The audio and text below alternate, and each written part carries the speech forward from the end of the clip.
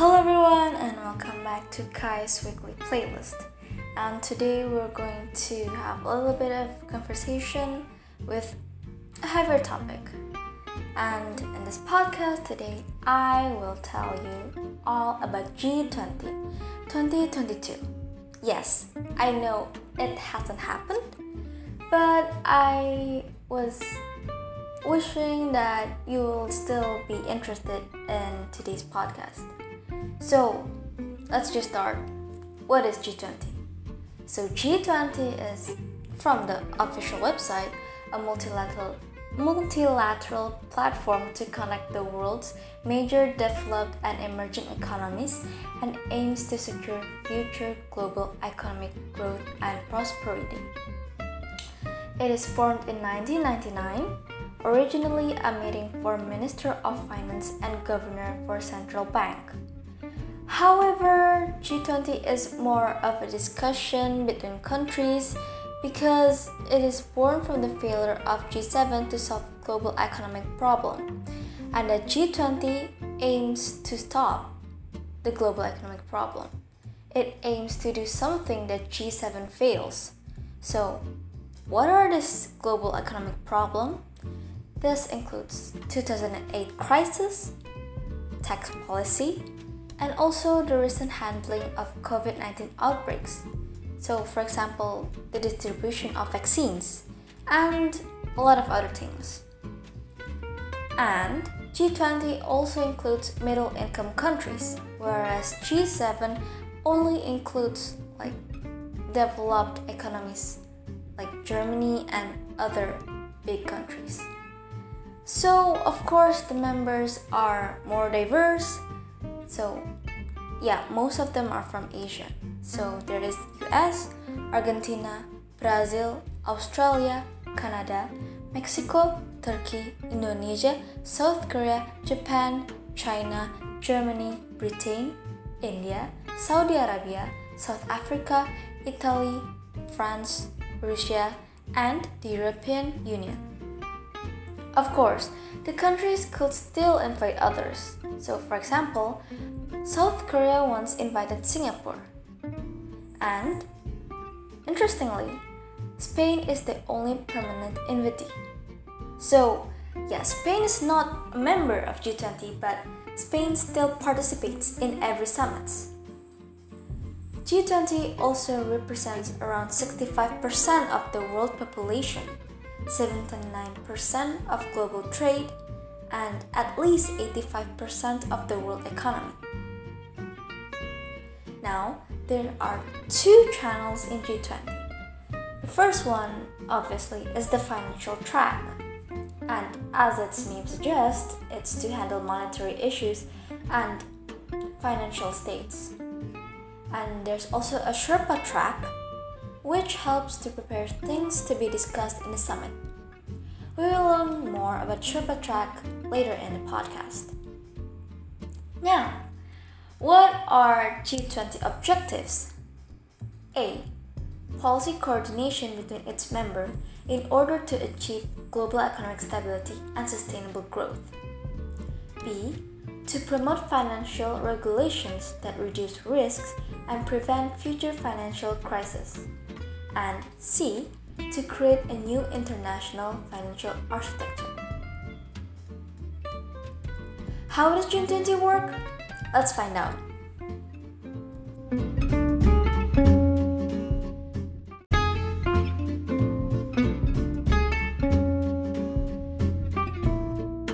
So, how does G20 work? Well, in simpler words, the presidency rotates and works within a troika. So the countries are put into groups, each with 3 or 4 members, and negotiate the positions for the troika. So, what is a troika? Troika is essentially countries that arranges which will become the leader first.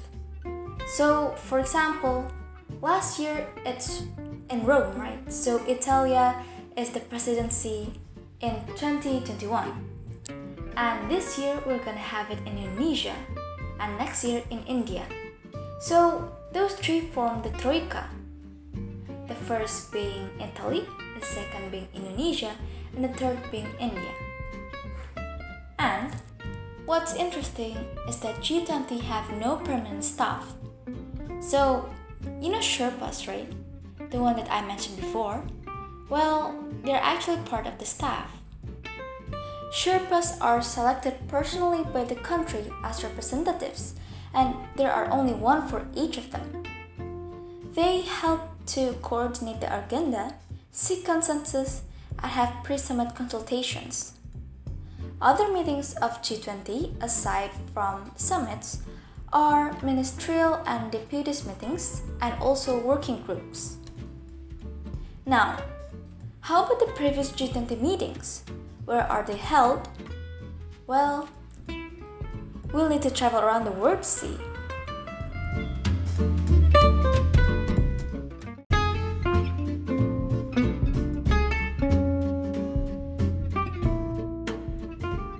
The first summit is held in Washington, D.C. in US in 2008, then in London in UK, then Pittsburgh, then Toronto, then Seoul in South Korea, then Cannes in France, then Los Cabos in Mexico, then St. Petersburg in Russia, then Brisbane in Australia, then Antalya in Turkey, then Guangzhou in China, then Hamburg in Germany, then Buenos Aires in Argentina, then Osaka in Japan, then Riyadh in Arab, then Rome in Italy, and this year we're gonna have it in Indonesia. Next year, in 2023, we will have it in India. Now, can anyone guess where in Indonesia will the summit be held? Does anyone wanna have a guess?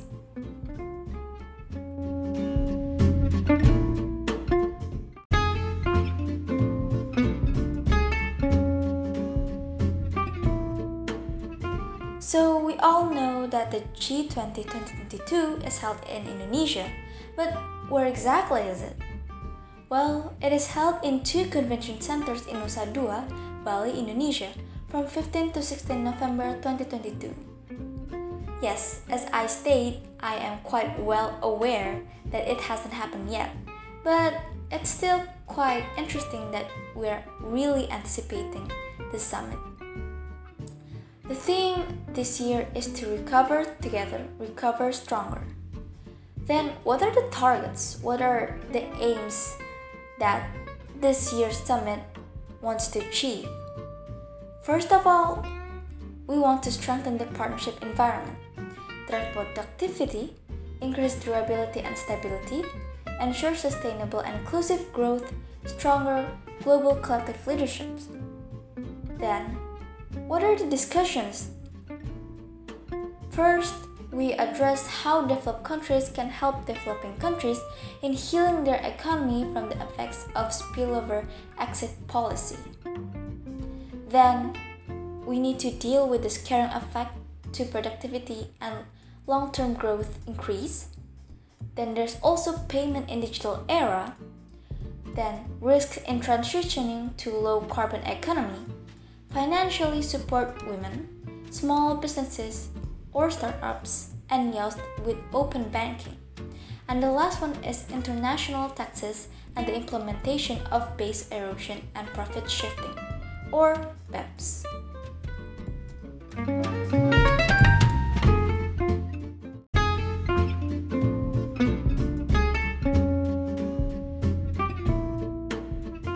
But what makes it even more attractive about the G20 Summit in Indonesia is actually its logo. So if you can't see the logo, either it's in Google or Pinterest, well, you can see how unique, how beautiful the motif is.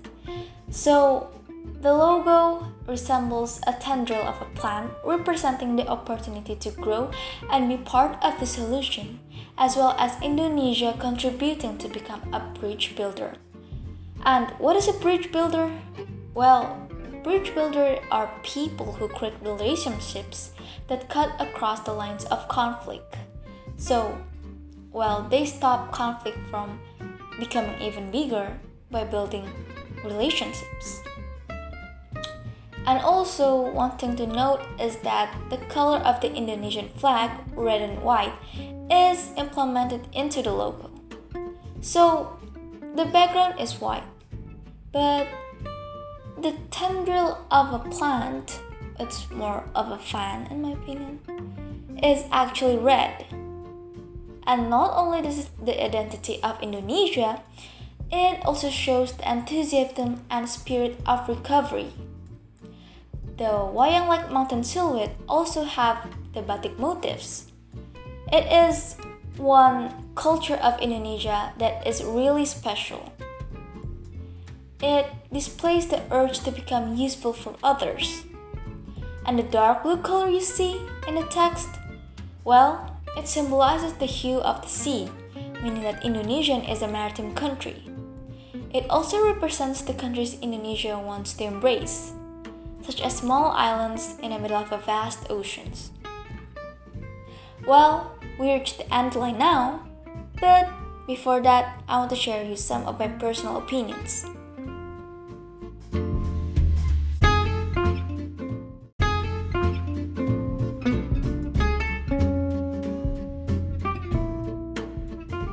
So, we've come to an end of our session. What do you think? Are you interested in G20? For me, I am. Mostly it's because it's important and also difficult to solve one country's economic problem, let alone the world's. And to think that they have this democratic relationship and also the rotating presidency, I think that, well, they do deserve the respect. In addition, this year's G20 summit is in Indonesia, where I come from. So, of course, I will be proud. I cannot say how happy I am to know that news because just proud is an understatement.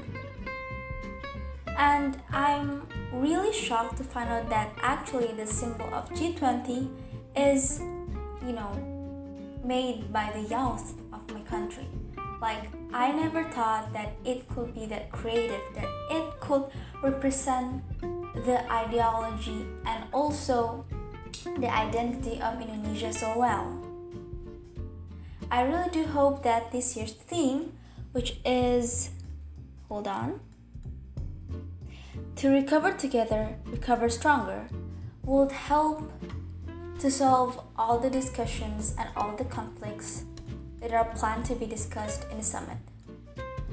Well, let's see. There's still a long way until 15 and 16 November, but until that time, let's show our anticipation and our support. Thank you everyone, and see you in the next podcast. This is Kayla, and have a great day.